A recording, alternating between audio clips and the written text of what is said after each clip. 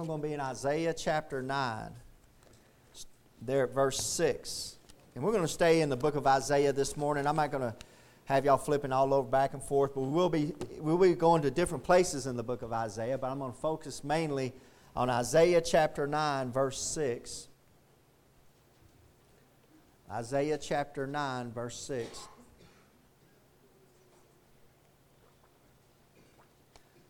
Now, Isaiah chapter 9, verses 6 and 7 are famous prophecy of the birth of our Lord and Savior, Jesus Christ. And the prophecy, every bit of this came true. It was written 700 years before Christ was born. 700 years. So you think of America, how long America's been a nation. You can just take America and double it. If we could double America and another 300-something years, that's how long. About 725 years before Christ was born, this was written down. So this is amazing prophecy that I'm going to be showing you this morning on our Lord and Savior, Jesus Christ. You got the right book. You got the right book in your lap. You got the right book. And you know why you know you got the right book? Because of prophecy, because of stuff what you're about to read right here. Verse 6. For unto us a child is born, unto us a son is given, and the government shall be upon his shoulder, and his name shall be called Wonderful, Counselor, the Mighty God, the Everlasting Father, the Prince of Peace. Of the increase of his government and peace there shall be no end, upon the throne of David and upon his kingdom, to order it, to establish it with judgment and with justice from henceforth even forever. The zeal of the Lord of hosts will perform this. The Heavenly Father, Lord, I come to you humbly this morning, and I thank you, Father, for your healing hand you've been giving us in the church, Lord God, and we want to give you all the honor and glory for that. And Father, I pray you continue to be with our loved ones that weren't able to make it up here this morning, Lord God. I pray you bless them and heal them up, Lord God, but I pray your will be done. But Father, I pray, Lord, as we open up your scripture this morning, Lord, as we come to you, Lord, to hear from you, that you would feed us, Lord, you would supply us what we need, Lord, you'd help these words to come off your page and become real to us, Father. Lord, I pray, Father, your Holy Spirit will lead, guide, and direct us this morning into all truth. In Jesus Christ's holy name I pray. Amen. So I want to preach this morning on unto us a child is born. Unto us, verse 6, for unto us a child is born. Who is that us right there? Well, doctrinally, that us there is Israel. This was written by a Jew for the Jews. And Jesus Christ is going to be born. And this is obviously a prophecy of our Lord and Savior Jesus Christ. For unto us a child is born. So to Israel a child is born. He's going to be given, and unto us a son is given. So if that us there is doctrinally is Jesus Christ. Is Israel. And Jesus Christ is being given to Israel. So Jesus Christ, above all else, is a Jew. He's a Jew. He was born to the Jews. He was given to the Jews. But also, if you're in here this morning and you've accepted Jesus Christ as your Lord and Savior, that us right there, that applies to everybody in here that's a saved, born-again believer. He was given to us.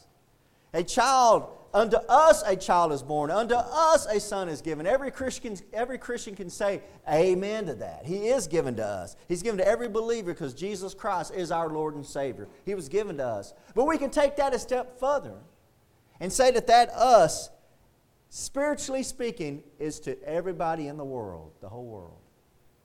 He was given to the whole world. For God so loved the world that He gave His only begotten Son. He gave His only begotten Son. Unto us a child is born. Unto us a son is given. Notice it's a son, not a daughter. Why is that important, Brother Keegan? Why can't it be a daughter? It has to be a son. Say, why does it have to be a son? Because Adam's the one that messed everything up. Y'all ladies can agree to that, right? It's always the man that messes everything up. The Bible says that Eve was deceived, but the man wasn't deceived. See, Eve was deceived, but the man, when he took that fruit that was presented to him, he knew what was going to happen, and he was willing to die with his bride. He didn't have to, but he did. The Bible says it's the first Adam. Do you know that the reason you have sin in your blood, that blood you have running through your body, that blood came from your dad? That blood was given to you from your dad. That's Adam. And your dad was given to him by his dad, and that sin was passed from his dad for his dad, and generation to generation to generation back. And you can trace it all the way back to Adam, the first man. He sinned, and that's what brought sin in the world, and he passed it on to all his children from there forth. See, it's a son, not a daughter, because it's a man's problem. It's a man that brought it in, the first Adam, and the Bible says the second Adam, Jesus Christ, is going to take it away, the second Son of God. The first Adam was the Son of God. He was directly created by God. And the Bible says that Jesus Christ is the second Adam, the second Son of God that was created directly by God. See what's important about this, now turn to Isaiah, just a couple of pages to the left to Isaiah chapter 7, verse 14. Turn to Isaiah chapter 7, verse 14. Because medically, I'm talking not, this is medically, this is scientifically. That blood, when a baby is in the mother's womb, that baby's blood doesn't interact with the mother's blood. That placenta is there. And it's feeding, it's nourishing the baby, it's doing all those things. But that blood of that baby is given to it by its father, not by the mother. Look at verse 14. Isaiah chapter 7, verse 14. Therefore the Lord himself shall give you a sign. Behold, a virgin shall conceive and bear a son, and shall call his name Emmanuel. Amen. What does Emmanuel mean? Emmanuel is God with us. God with us. See, anytime you see that E-L at the end of that, Emmanuel, E-L, that's Elohim, that's God. That's God, so he's saying God with us, Emmanuel. So there's a virgin going to conceive. A virgin, that's a sign. Now, if you have a RSV or if you have a New World Translation, it's going to call him a young woman. A young woman shall conceive. What's so special about that? That's not a sign. What's a sign is a virgin conceiving. That's what made it a miracle, right? So if you got a Bible that says something other than virgin, you got a trash Bible. You got the real Bible here. Behold, a virgin shall conceive. Why is that so important, Brother King? Why is that so important? Because I remember Bill Clinton, supposedly he had a pastor, a Baptist preacher pastor. That's supposedly Bill Clinton. And I'll never forget this. That they were talking about his pastor, and it said Bill Clinton's pastor doesn't believe in the virgin birth. He believes it was just a young woman, that it wasn't a virgin birth. I remember them talking about that on one of the news channels and everything, and I coo-hawed and laughed and said, what an idiot. It don't matter if you're the pastor of the President of the United States, you're a moron. The virgin birth is very, very important if you understand what's going on in God's plan, because that blood that your dad gave you is full of sin. And what happens is the blood of Jesus Christ was given to him by his father, which wasn't Joseph, because she was born of a virgin. It was God the Father. So then, therefore, you have Jesus Christ walking around with God's blood in him. Acts chapter 20 says that Jesus Christ, that God gave his blood for the church. It's God's blood. So Jesus Christ, being born of a virgin, therefore he can be what? He can be the Son of Man because he's born of a woman through the flesh, but the blood is the Son of God. He's all God and he's all man. Therefore, he can reach down with the Son of Man and grab your hand, and he can reach up with the Son of God and grab God's hand, and he can put us together.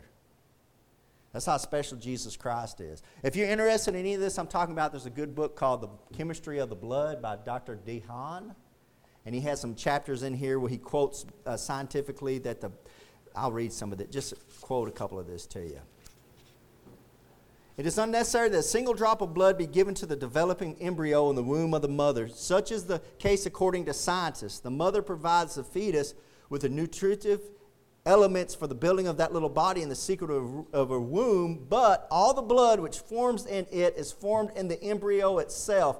From the time of conception to the time of birth of the infant, not one single drop of blood ever passes from mother to child. It's a son given to us, not a daughter, because it was man. It's man that messed everything up, and man is still messing everything up. Let's go back to Isaiah chapter 9. A child is born. Unto us a child is born. Unto us a son is given. Unto us a son is given. He's given. He's given to us. It's freely given. That's the best part of it. It's another thing if He's given to us, He goes, okay, I give this to you now. You can make monthly payments. And if you can make monthly payments, and that's what some Christians think. Some Christians think for salvation, I got to make those monthly payments. I got to make those weekly payments. I got to go to church every week, and I've got to give the money to the church. And God doesn't expect anything out of you that way for salvation. He says, here it is. Just take it. It's a free gift. Well, I don't have any money. It don't matter if you have any money. Come on down and get it. It's given to you. Not only is this Son given to us, it's given to us freely. Amen? It's given to us freely. Look at Isaiah 55. Look at Isaiah 55. This is the best part of it. It's one thing, hey man, there's some really, really nice things out in the world, isn't there? But none of us are going to experience them because we don't have the money to buy them. Man, I can think of some cars and some tools I would love to own. It's like, why don't you own those, Brother Keegan? Because I don't have the money. I'm never going to have the money. And they make sure I don't have the money. I don't have the money to buy that stuff. This is the best thing you could ever have, and it's given to you, and it's given to you freely. Isaiah chapter 55, verse 1. Look at what the Lord God says here in Isaiah 55, 1. It's freely given to you. Everyone that thirsteth, come ye to the waters. Does that sound kind of familiar? That sounds like Jesus Christ in John chapter 7. If any man thirst, let him come unto me and drink. I'll give him living waters. That sounds a lot like Jesus Christ when He was in the temple. Everyone that thirsteth, come ye to the waters. Are you thirsty this morning for something? Is your soul thirsting for something? Is it getting around Christmas time and you're starting to get depressed and you see people joyful and you see people have peace and you see people celebrating Christmas and there's a darkness about it. You're not happy. You're just kind of down. You're kind of depressed. You need Jesus Christ. You need Jesus Christ. Everyone that thirsty, because you're thirsting for something. Come ye to the waters. You're invited. Everybody's invited. Come ye. Come on. Ye. That ye is important because it's not a you. He said, why is there all those ye's in the Bible? That ye is a plural you. That means everybody. He says ye. He doesn't say come you. If He said come you know what you would think? He's talking to Isaiah. No, He's not talking to Isaiah. He's talking to everybody. Come ye. That's why Jesus Christ said, Nicodemus, ye must be born again. He didn't say you. If He'd have said you, then you can say, it was Nicodemus He was talking to. He said ye. Everybody must be born again. Come ye. Everybody. Come on, everybody. Come to the waters. And he that hath no money. I love that. He that hath no money. You know what I like to do? When the bill collector comes around, I like to have a lot of money stashed back, and they say, hey, do you got any money? I'm like, no, I don't have no money. I got money stashed back, but I don't have no money for you. That's what I'm trying to say. He said, hey, you don't have any money? You have no money? Come, you buy and eat. Yea, come, buy wine and milk without money and without price. This is a free offer. Jesus Christ was given to the world, given to Israel, given to Christians, and He was given freely. That's the grace and love of our Lord God. This gift is a free gift. It's given without money and without price. Look at verse 2. Wherefore do you spend money for that which is not bread? Good question. Are you spending money on something that's not making you happy? Are you spending money on stuff that's not satisfying you? You're spending money on, you're spending your time, you're spending your energy, you're spending your finances, you're spending your emotional, you're spending your religious spirit, you're spending something, whatever you're spending on, you're spending it all and you're not getting any kind of satisfaction. You're spending it, look, wherefore do you spend money for that which is not bread? It's not going to satisfy you, it's not going to fill you up. I know as a Christian, and I didn't realize it until I became a Christian, is the only thing that's going to fill that hole in your soul is the Lord Jesus Christ. That's it. There's no religion, there's no other Savior, there's no other teaching, there's no other drug, there's nothing you can drink, there's nothing else you can eat. It's only Jesus Christ. And when you have that hole filled, it satisfies you. That hunger you had for righteousness, it's satisfied. That thirst you had for something, it's satisfied. Wherefore do you spend money for that which is not bread, and your labor for that which satisfieth not? You'll never be satisfied. I always think about Mick Jagger, one of the rock and roll heroes, had all the money you could buy, all the women you could buy, had all the fame you could want, and he would get up there and sing, I can't get no. satisfaction. There's some truth in that. There's some truth in that. One thing that Christians have that the world doesn't have is we have satisfaction. We're satisfied in Jesus Christ. I mean, I can literally say, no matter what happens, I'm satisfied in Jesus Christ. What if you were to die in a car wreck tonight? I'm satisfied in Jesus Christ. I'm going to wake up in heaven.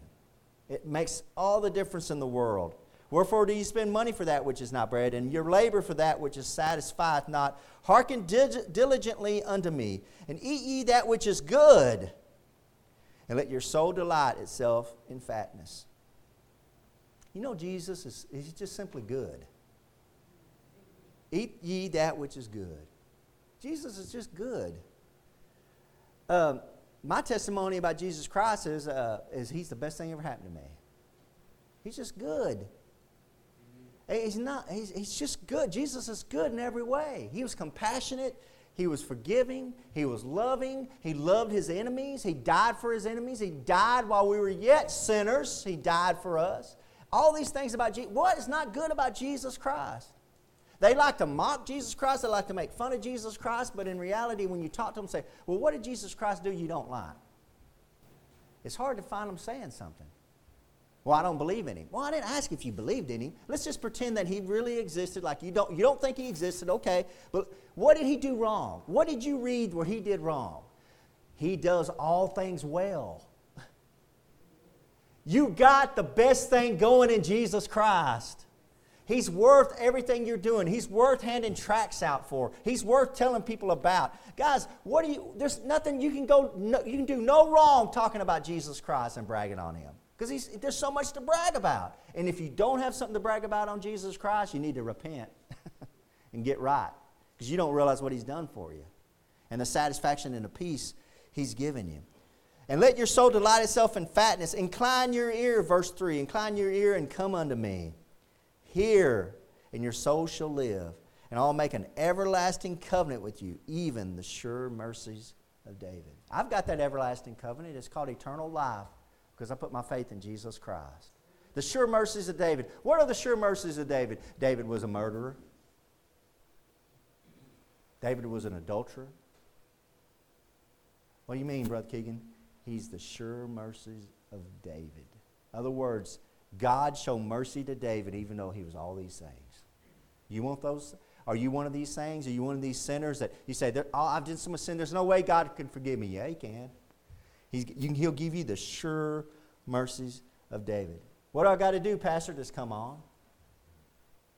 Just come on and take Jesus Christ. Drink of Jesus Christ. Feast on Jesus Christ. He's given to us, for He's given. Why is He given? Look at chapter 53, Isaiah 53. Why is Jesus Christ given? He's given to us, and I'm showing you that He's freely given to us. It's a free gift. A free gift of eternal life.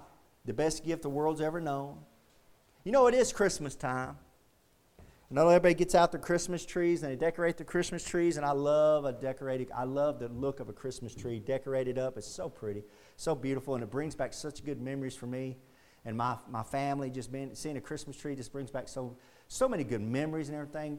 And to see the gifts around a Christmas tree is such a blessing. But you know, God only decorated one tree, and He decorated that tree with the Son, His only Son. And the gift He put underneath that tree was the precious blood of Jesus Christ. It's for the whole world. Look at Isaiah 53. Look at verse 4. Why was He given? Look at verse 4. Surely He hath borne our griefs. Look back up at verse 53. Look at chapter 53. Look at verse 1. Who hath believed our report? To whom is the arm of the Lord revealed? Now remember, this was written 700 years before Christ. For He shall grow up before Him as a tender plant, and as a root out of a dry ground. He hath no form nor comeliness. This prophecy of Jesus Christ shows that Jesus Christ wasn't a good-looking guy.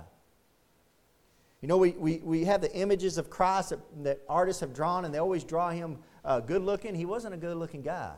He's just a normal-looking guy. There's no form nor comeliness. And when we shall see Him, there is no beauty that we should desire Him. He wasn't the most handsome guy. He's just a normal-looking guy. Then what made Jesus Christ special? When He spoke. when he spoke. When we went to arrest Jesus Christ, the temple police went to arrest Jesus Christ. They came back and they said, hey, why didn't you bring him back? And the temple police said, never a man spake like this man. Nobody spoke like Jesus Christ. He looked like a normal guy until he opened his mouth, and then it was the words of God. It was God speaking. He is despised, verse 3, he is despised and rejected of men, a man of sorrows and acquainted with grief. And we hid, as it were, our faces from him. He was despised, and we esteemed him not. All that is prophecy of the rejection of Jesus Christ by the Jews. But look at verse 4. Then why did he come? Why was he given? Why was a son given? Surely he hath borne our griefs. He was given to bear your griefs. You got some griefs this morning? You got some sorrows? Look at that next one. And carried our sorrows. He was born to carry your sorrows. He was born to carry the burden of your griefs and to carry your sorrows. Yet we did esteem him stricken, smitten of God, and afflicted. He was crucified, beaten up, whipped. Look at verse 5. Why was the Son given?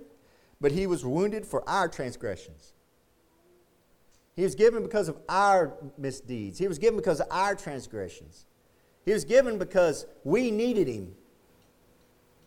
See, this is a gift that you might not know you need, but you need. You need Jesus Christ. The world needs Jesus. God's only going to give something that we need.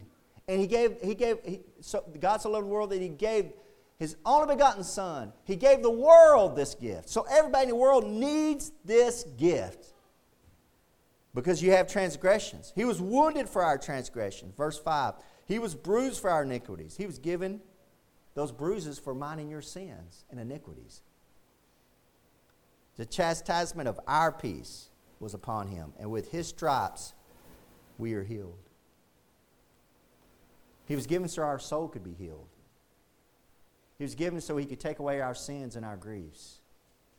See, where the world gets Jesus Christ wrong, and I think it's the deception of the devil, is that the world, when they think of Jesus Christ, they think of Jesus Christ as a prophet, and he was, as a healer, as a miracle worker, and he was, and sometimes as a great teacher, and he was.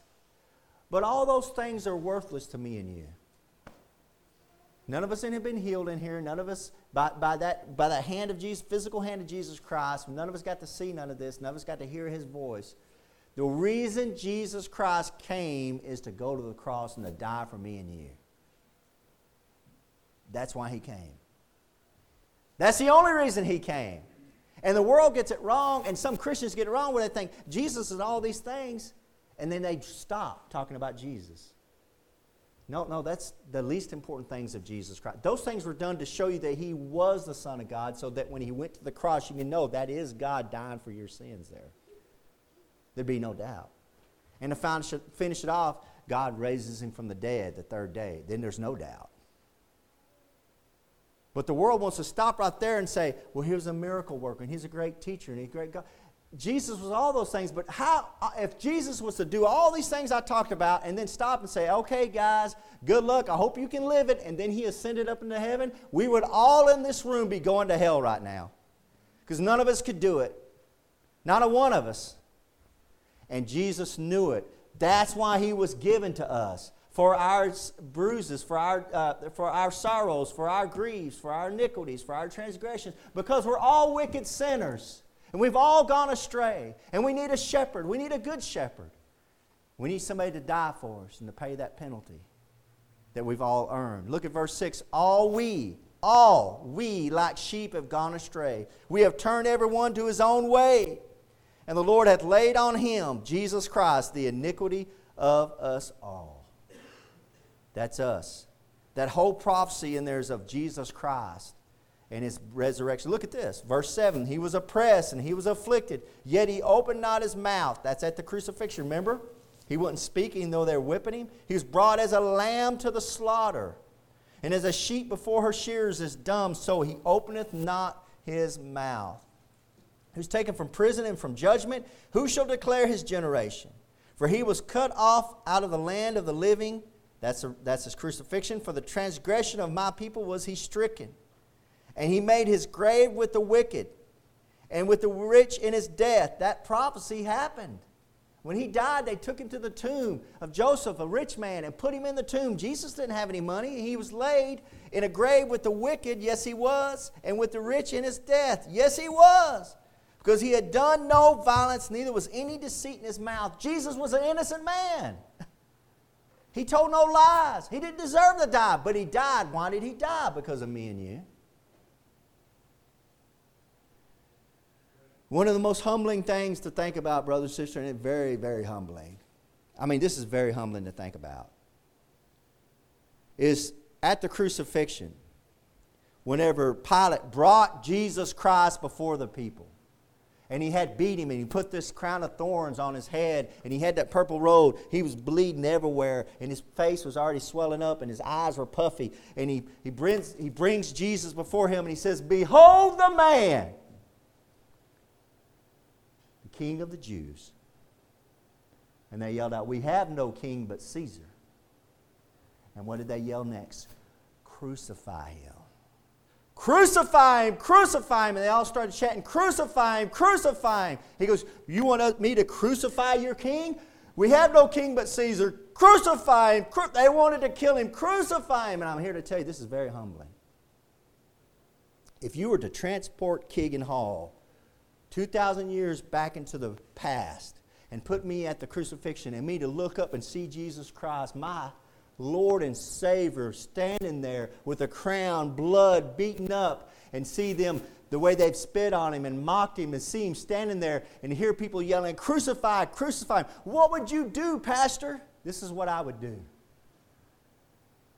I would bow my head and have to say, "Crucify him." Because without that crucifixion, I'm going to hell. Crucify him. Crucify. Everybody in this room would have to say, "Crucify." Because if Jesus Christ wasn't crucified for your sins, we're all going to hell. It's very humbling to think about that. Verse 10, "Yet it pleased the Lord to bruise him." Look at verse 10. It pleased the Lord to beat Jesus Christ up. It pleased the Lord. Why? It was God's pleasure because He had a plan. He was working something out. It was going to save millions of people. Bring them into heaven. Give them a place up in heaven. "Yet it pleased the Lord to bruise him. He hath put him to grief. When thou shalt make his soul an offering for sin, he shall see his seed. He shall prolong his days, and the pleasure of the Lord shall prosper in his hand. He shall see the travail of his soul, and shall be satisfied." The Lord looked down at Jesus on the cross suffering and was satisfied. And seeing him grieving and, my Father, why hast thou forsaken me?" He's seen all that in Jesus, and he's seen Jesus going through that, and God was satisfied with that. Why would God be satisfied with a man being crucified and tortured? It pleased Him. "For He shall bear their iniquities." Into verse 11. He bare mine and your iniquities. That's why the Son was given. That's why a child was born. "Therefore will I divide him a portion with the great, and he shall divide the spoil with the strong, because he hath poured out his soul unto death, and he was numbered with the transgressors." He had a thief on each side. "And he bare the sins of many, and made intercession for the transgressors." That's the reason the Son was given. Because me and you were sinners, and we needed a Savior. And that Savior was a child given, born of a virgin, named Emmanuel, God with us. Look back at Isaiah chapter 9 as we're closing. Look back at Isaiah chapter 9. We needed that Son given to us. That child is born. A Son is given. And His name is Emmanuel. Look at Isaiah chapter 9. Let's go back at Isaiah chapter 9. We're going to close here. Do you see all these places I'm turning to are in Isaiah? And they're all prophecies of the future that were going to take place 700 years later. Guys, this is an amazing book. And the Bible says in Revelation that what's the testimony of Jesus Christ? The spirit of prophecy. The testimony of Jesus Christ is He's a prophet. He's telling you what's going to happen in the future. And all this is future, what we're reading about. And here verse 6, "For unto us, Isaiah 9:6, unto us a child is born. Unto us a son is given." That's first advent. That's His first coming. Look at the colon. See that colon there after given? And then read next. "And the government shall be upon His shoulder." It never was. That's a prophecy. The government was never on Jesus' shoulder, but it will be in the millennial kingdom. That's verse 7, and I'm about to read it. It will be. So you're seeing one colon is separating out the first advent, and 2,000 years later, the second advent when the millennial kingdom comes in, his second coming. In one verse, you got just a colon right there. And his name shall be called Wonderful. Is Jesus wonderful? Can I get an amen on that? Amen. Because he does wonders. He does wonders. He walks on water. He calms the sea. He heals the unhealable. He raises the dead. Jesus did lots of wonders.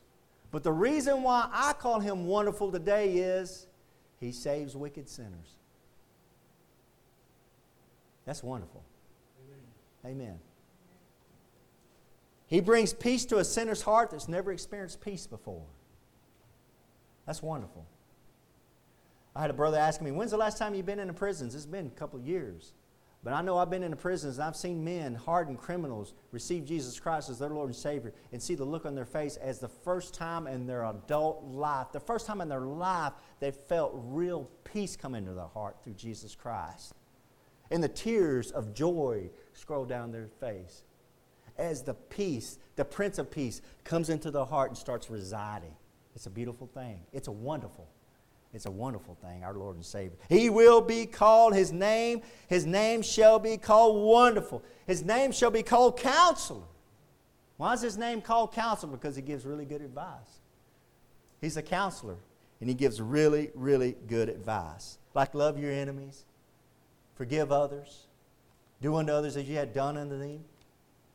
I'm going to read you some of our counselor's advice. Just sit back for a couple minutes. And I'm going to read these. These are all coming out of the Gospel of John. For this is what Jesus said. This is direct quotes of our Lord and Savior Jesus Christ. For God sent not his Son into the world to condemn the world, but that the world through him might be saved. But whosoever drinketh of the water that I shall give him shall never thirst, but the water that I shall give him shall be in him a well of water springing up into everlasting life. The Lord Jesus Christ said, I am the bread of life.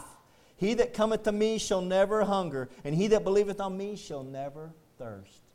We just read that in Isaiah 55. The thirsting and the bread, right? Jesus said, I am that bread.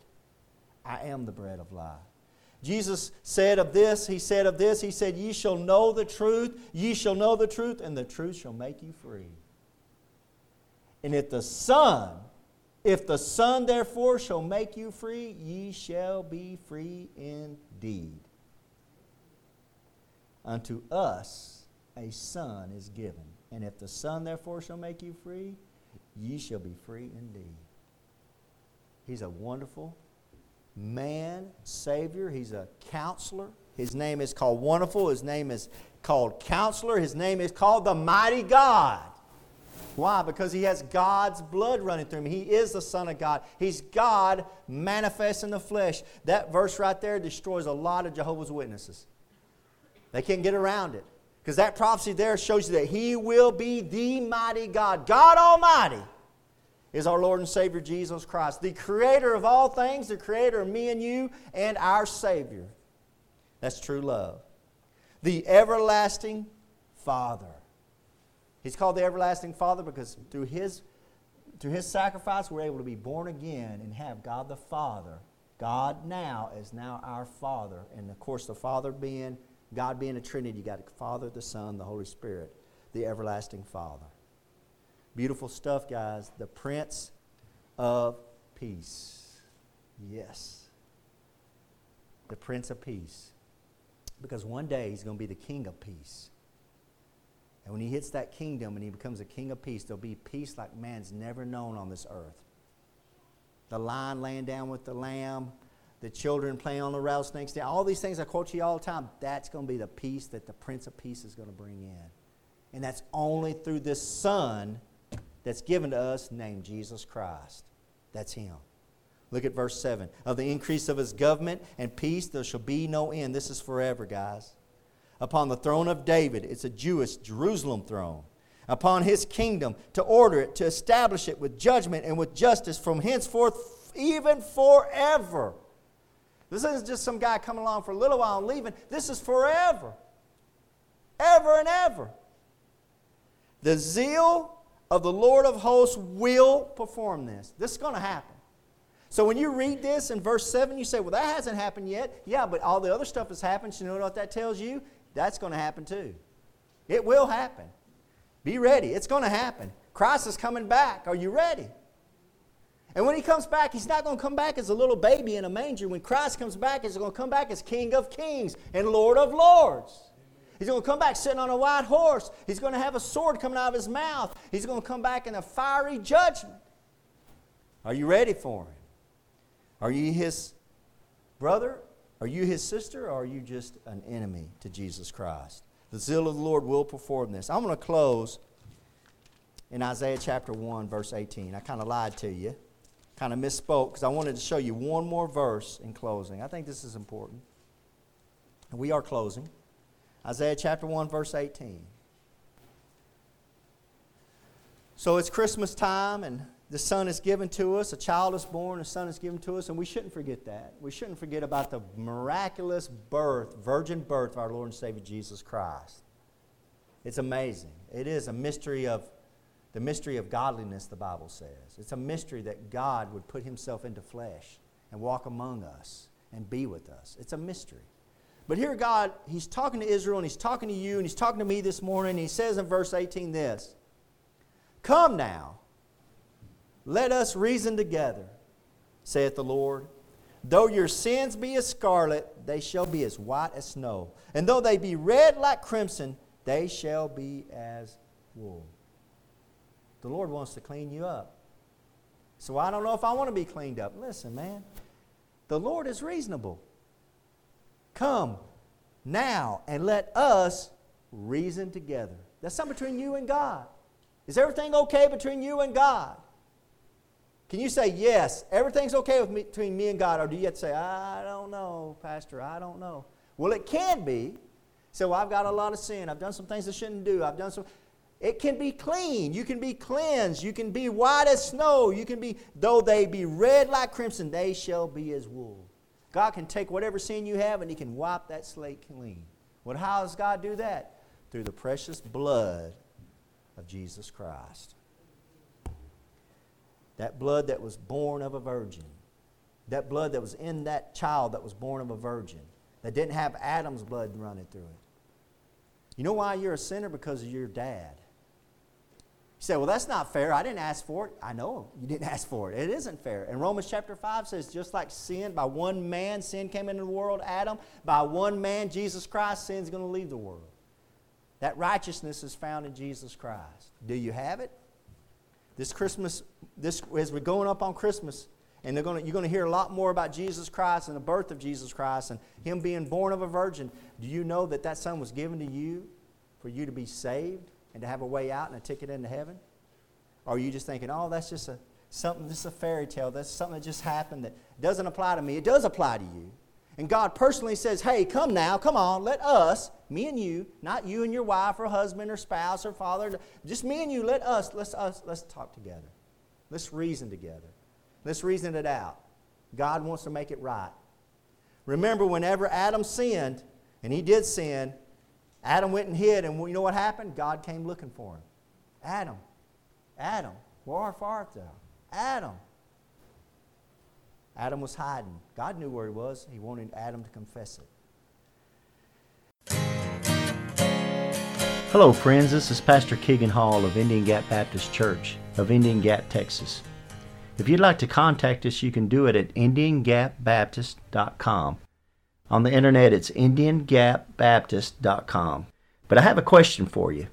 If you died tonight, do you know if you would go to heaven?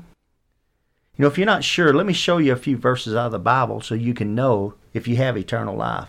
The Bible says in 1 John chapter 5, verse 13, "These things have I written unto you that believe on the name of the Son of God, that you may know that you have eternal life, and that you may believe on the name of the Son of God."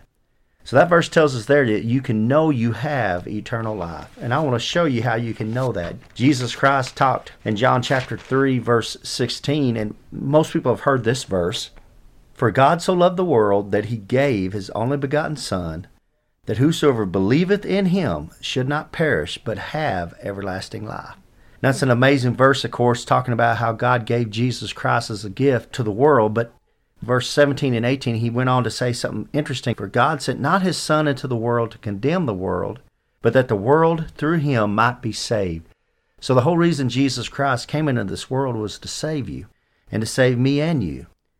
But in verse 18, he says something that's amazing. He says that he that believeth on him is not condemned. He's stressing a faith. It's putting your faith into Jesus Christ. But he says there in verse 18, but he that believeth not is condemned already, because he hath not believed in the name of the only begotten Son of God. So he says you're condemned already if you haven't believed in Jesus Christ. It's not like you're going to go to heaven and you're going to stand before God and you're going to have God put your good deeds on the scale and your bad deeds on the other side of the scale, and he's going to weigh it, and if you've been a good enough person down on this earth that he'll let you into heaven. It doesn't work that way. Jesus Christ is real explicit here to say that you're condemned already. You need a Savior right now. The same chapter down in verse 36, it says, he that believeth on the Son hath everlasting life. It goes back to a believe, putting your faith in Jesus Christ as your Lord and Savior. But the verse continues, and he that believeth not the Son shall not see life, but the wrath of God abideth on him. See, it's going on right now. You need a Savior right now. You need to be saved from a devil's hell. Paul sums it up real good here in Romans chapter 10, verse 9, that if thou shalt confess with thy mouth the Lord Jesus, and shalt believe in thine heart that God hath raised him from the dead, thou shalt be saved. It's putting your faith in Jesus Christ from the heart. For with the heart man believeth unto righteousness, and then with the mouth confession is made unto salvation. It's very important to confess Jesus Christ, because the mouth shows where the heart's at. And in verse 13 he sums it up, for whosoever shall call upon the name of the Lord shall be saved. So friends, as simple as just bowing your head and saying a prayer, something like this. Lord, I know I'm a sinner. I know you died on the cross for my sins. I believe you came up from the grave and are alive right now listening to me. I invite you into my heart to save me. Please save me, Lord Jesus. Amen. If you prayed something similar to that, we'd love to hear from you. You can contact us at IndianGapBaptist.com. And God bless you, and until next time. Casting all your care upon him.